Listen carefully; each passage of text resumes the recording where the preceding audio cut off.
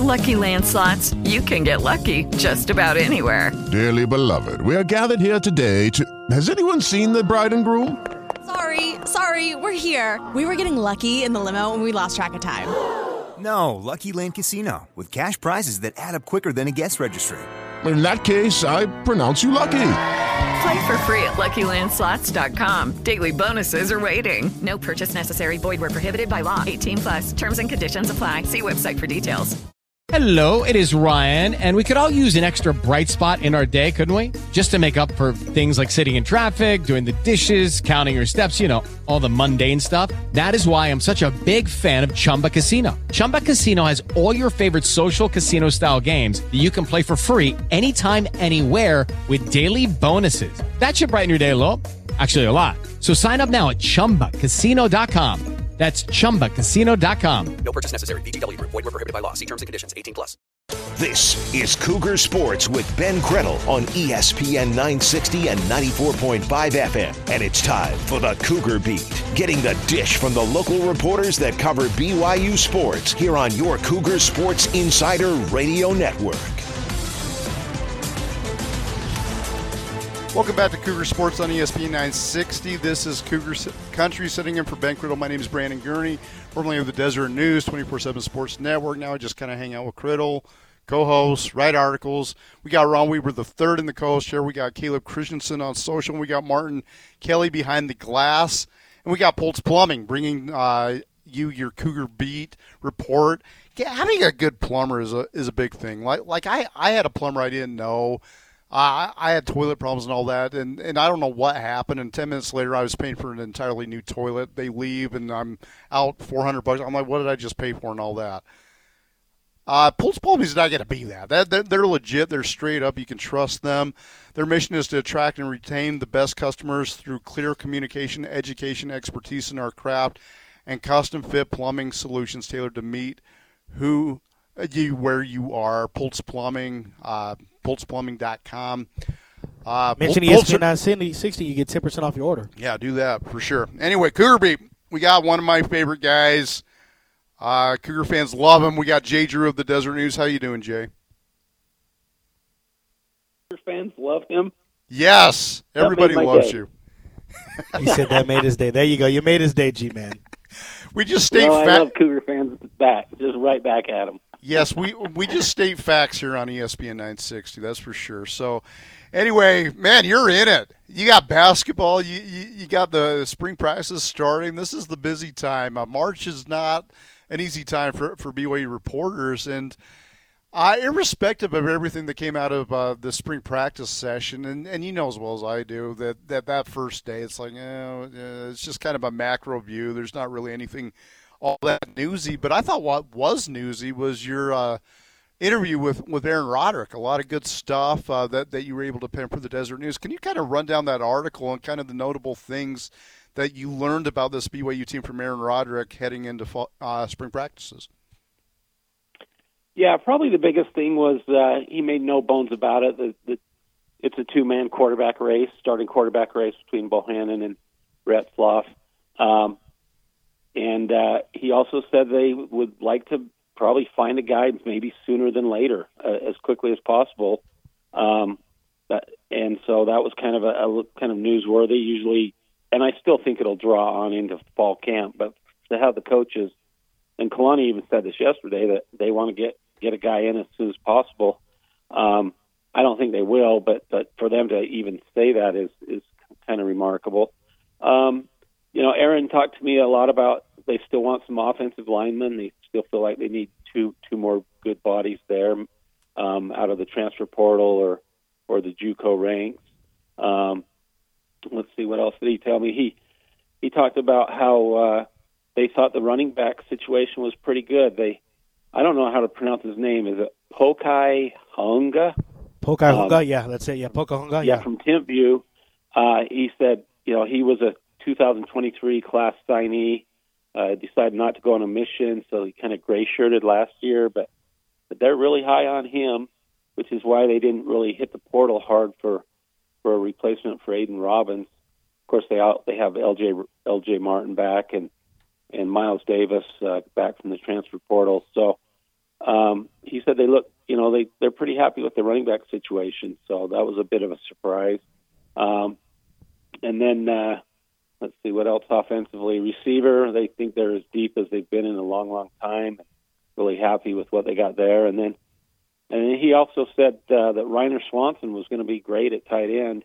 And he kind of showed that yesterday, right? Reiner made a couple of really nice catches, like catches on the run where he just snagged the ball out of the air and kept on running. A lot of tight ends, not just at BYU, but you'll see a lot of them are they'll grab the ball and they'll go to the ground. And I mean, there's an NFL tight end that played at BYU a few years ago that was kind of notorious for not staying on his feet. But that was pretty impressive that this freshman Reiner Swanson was able to do that. So, that was a couple things that Aaron Roderick talked to me about, and he was really candid. He basically said, "Hey, last year was not satisfactory. We can't repeat it." He didn't say, jobs will be on the line if we don't repeat it, but I think that was kind of reading between the lines.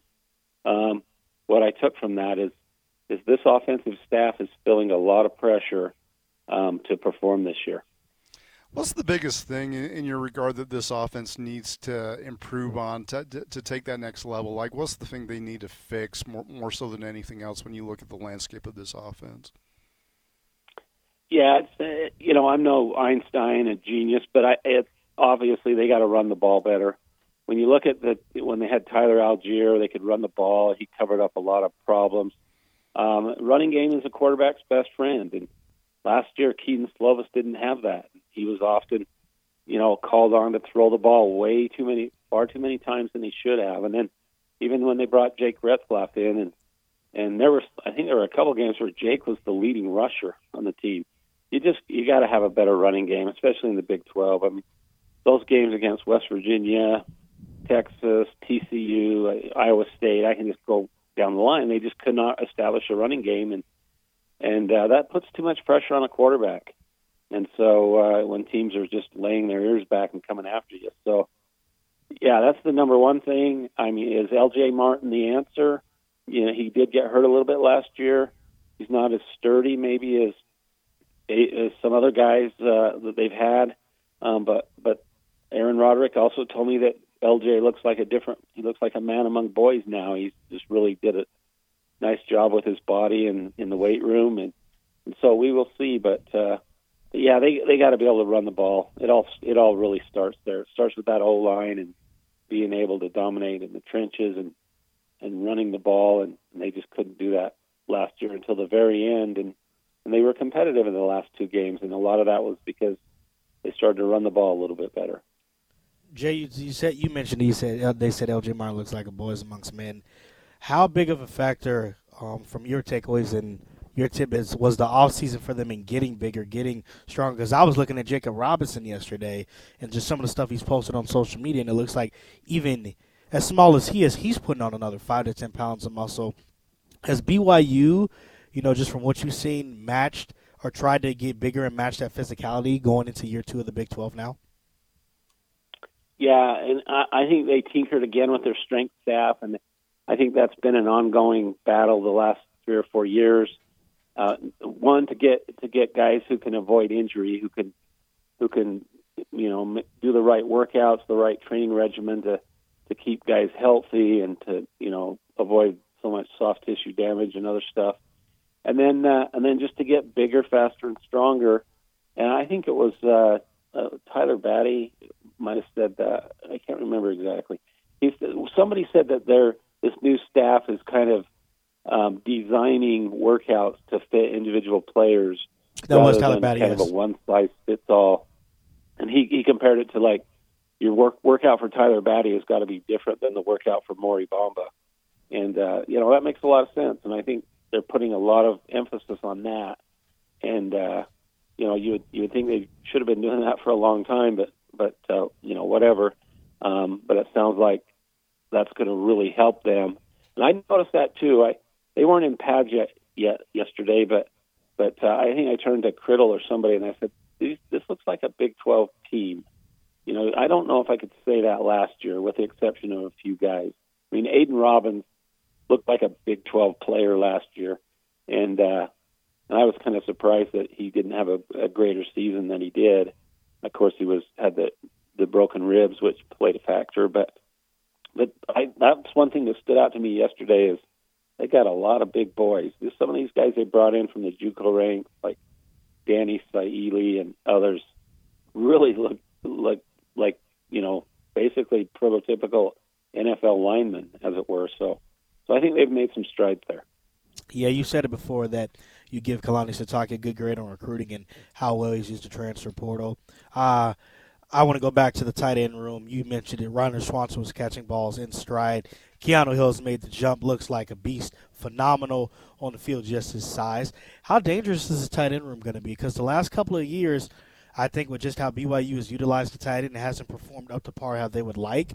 How is it going to be now with Keanu now in the room? You got Ethan Erickson. Reiner's taking reps with the ones and the twos, which I think maybe shocked a lot of people yesterday. But how crucial is the tight end room going to be for them to bounce back and get bowl eligible this year? Yeah, I think it's going to be huge. I don't think it'll be kind of the strength of the team. I think you're going to have those receivers that's going to kind of be the go-to guys. But, Isaac Rex, he kind of peaked in his career a little bit. Love the kid and all that, but he wasn't as good maybe in the latter half of his career as the first. And obviously he had the huge, major injury that played into that. But Jackson Bowers is another kid that a tight end that they'll be relying on a lot. I saw Ethan Erickson in a boot, so I'm not sure if he's going to be participating much in spring ball. But if BYU can get back to being kind of the program like in 2020 where Rex caught 12 touchdown passes, and even before that with some of the other great tight ends that they've had, back to Dennis Pitta and obviously Johnny Harleen and all that. I think it can just really help them even open up the running game, take a little pressure off the quarterbacks. So that's got to be a huge element to the offense. We've seen that with the University of Utah where Keithy and some of these other guys have come in and been really good, and I think BYU has to get back to that. I absolutely agree with you on the running game. And when I think about the running game and other issues within the offense, whatever issue in the offense, a lot of that, if almost all of it, can be fixed to a very large extent with a productive offensive line. Offensive line can fix a lot of things for the offense, and that was obviously the huge move in the offseason, getting T.J. Woods in there, letting go of Daryl Funk. What perspective can you give us on T.J. Woods? What have you learned about him, and what's going on there? Did A-Rod give you any tidbits, or what are we going to see different from the offensive line, maybe with how it's coached, and what do you know about T.J. Woods initially, at least? Yeah, I don't know a lot about him. I do know that A-Rod basically said that it was his call, that when they decided to let Daryl Funk go, that Kalani kind of turned it over to him. And A-Rod said he called some of his friends in the business, like Andy Ludwig at Utah, and asked them, "Hey, who have you worked with that's really good?" And Andy Ludwig told him this T.J. Woods. They worked with him at University of Utah and at Wisconsin, I think it was. And Kalani called Clay Helton, who was the Georgia Southern coach, and said, "Hey, what about this T.J. Woods?" And they really liked him, and he had coached here in Utah. I think it was at Utah State. So, but I thought it was interesting that Kalani turned it over to A-Rod. Especially interesting because A-Rod is really the one that hired Daryl Funk. That was A-Rod's call as well, and that sort of worked out for a little bit, and then it didn't. But A-Rod, thinks this guy is really good. People have told him, "Hey, this is the best offensive line coach I've ever coached with," and so brought him in, and we'll see. It sounds like people are already raving about Caleb Etienne, how in the last couple of months he's really improved a lot under this guy's direction. So we won't really know until next season, until the season starts. But they needed a change. It was, I think, obvious to everybody. I like Daryl Funk. He was always good to me, kind with his time. But I think last year there were some problems that were just too evident to overlook, and they're getting a fresh start. One of the more interesting things I thought was the appearance of Gary Anderson at BYU's practice. Were you kind of surprised to see him there? And what significance is having a guy like Gary Anderson around the program? Yeah, I am surprised. I know, obviously with Jay Hill and Aaron Roderick and Kalani's worked with Gary before at Utah, maybe even other places. So I know those guys are all friends and they're all tight and stick together. I don't know what his role is going to be. Obviously, we'll ask Kalani next time we see him. Is he going to be just like a consultant? Is he a volunteer? Was he just there? Did he just pop in? But he was wearing a BYU shirt. He was wearing a BYU logo shirt. So maybe for the first time in his entire life, I'd imagine. Yeah. So it's just so interesting. Coaching is this whole cycle and what comes around goes around. You just never want to burn your bridges in that business, and you never know when guys will pop up. Like I remember, I was surprised when Aaron Roderick, kind of Ty Detmer was the OC, and all of a sudden we kept seeing Aaron Roderick just around the building and all that, and then lo and behold, now he's the OC. So that's probably how it works in this business. Is you just kind of never cut ties, and there's not a lot of jobs out there. So when you get an opening like this, you take it, even if it is a former rival. Jay, that is going to lead us to our question of the day, what we talked about. What former, football coach, consulting position with BYU, or someone that's retired or has BYU ties, who would you like to see that has, important value, or a veteran coach to maybe come back and not necessarily coach at BYU, but to maybe help these guys out in whatever aspect it be? Who is someone in your book, G-Man mentioned, Steve Young. I obviously took the easy approach of Andy Reid, but who is someone you think that BYU maybe could come in and help this program as they're now in the Big 12? Boy, yeah, Steve Young would be a good one. Obviously, Kyle Whittingham's out, but you can imagine. Boy, I'm trying to think. I've always thought, Brian Keel would be a great recruiter. Yeah. And I don't know if he's even interested or if he knows the X and O's, but just with his dynamic personality, I always thought they ought to get him more involved in the program. I like that. Trying to think, you got your Max Halls and John Becks and other guys that are still kind of involved in coaching in one way or another. So those would come to mind. But as far as a guy that could check a lot of boxes for you, and it's just a real dynamic guy, I just think Brian Keel could really help BYU in some capacity. Yeah, he's definitely come on a friend of the program, and he was at the alumni game. I think he caught the game-winning touchdown not too long. Yeah, he stole it out of the air. But, I like that. I think Brian Keel is definitely someone who's made an impact on BYU football as a player, and I like that you said he'd be a good recruiter, especially for his position. Well, Jay, we'll get you out of here on this last question, and I know it's early. You might not want to give a take, but I'm going to ask you anyway. That's our job, is to ask the question, right? It's only week 1. But at the end of 5 weeks, they won't make a decision. But who do you think wins this battle? Do you got Jake Retzlaff or Gary Bohannon? I think it's going to be Retzlaff. I think he's just a little bit safer of a pick. I don't know. There's a long time to go in spring ball, but I just think those 4 games that he got last year in Roderick's system. I think I would give him the slight edge, but it's very slight. And people I've talked to are really high on Bohannon as a leader, as a guy that can rally the troops. And I don't know, Retzlaff hasn't shown that yet. Obviously, they lost the 4 games he started in. But I think Jerry Bohannon might be able to, or I call him Jerry. I got to get that out of my head. It's Gary. It's Gary. Gary. I think Gary Bohannon might be that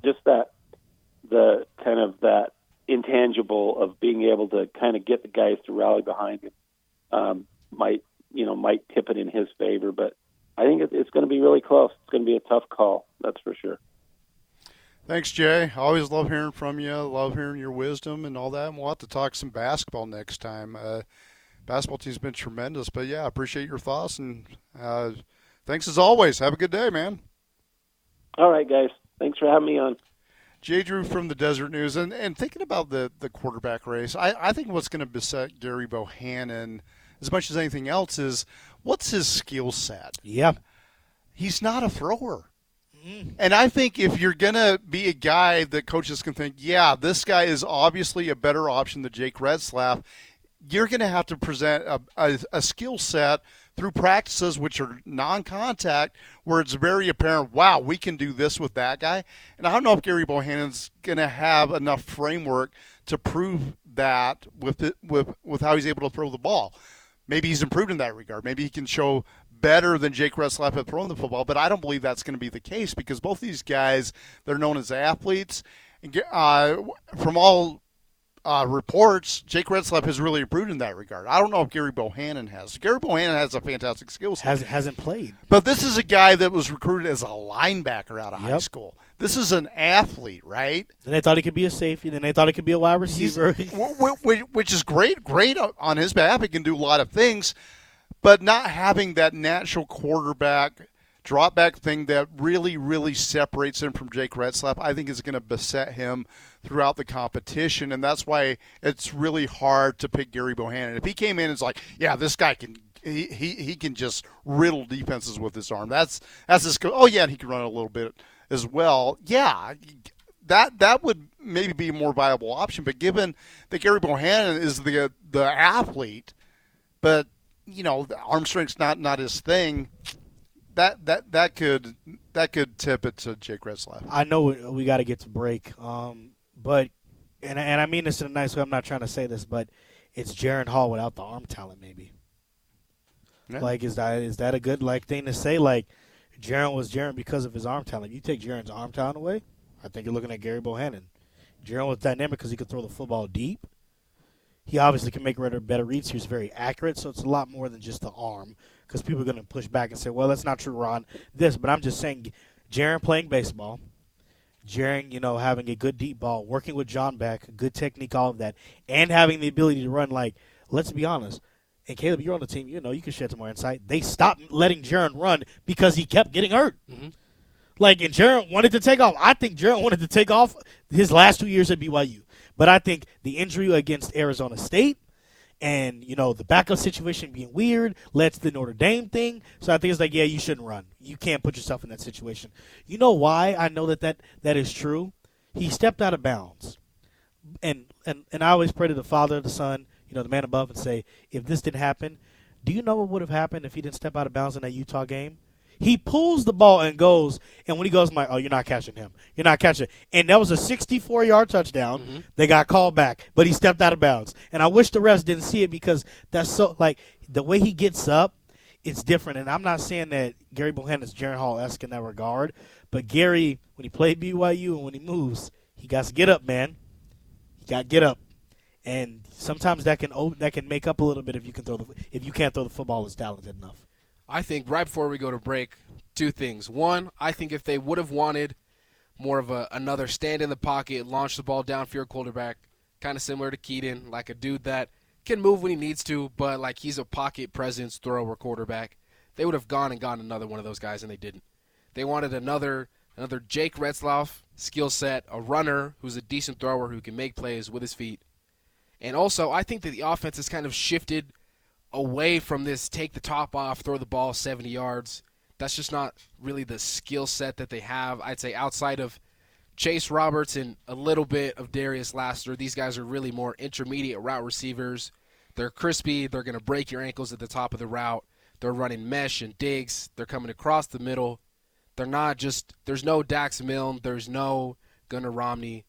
You're not always looking for that 60-yard deep ball. So I agree that being the exact same skill set, maybe a couple inches taller, that Gary is than Jake, I think that that's what they want. They're not looking for this 6'5", take the ball 75 yards and just let it rip. That's not what they're looking for.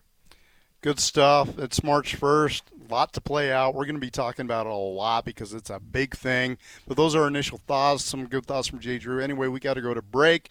Join us for more spring ball talk. We're also going to break down the TCU game with TCU's beat reporter. All here on Cougar Sports on ESPN 960.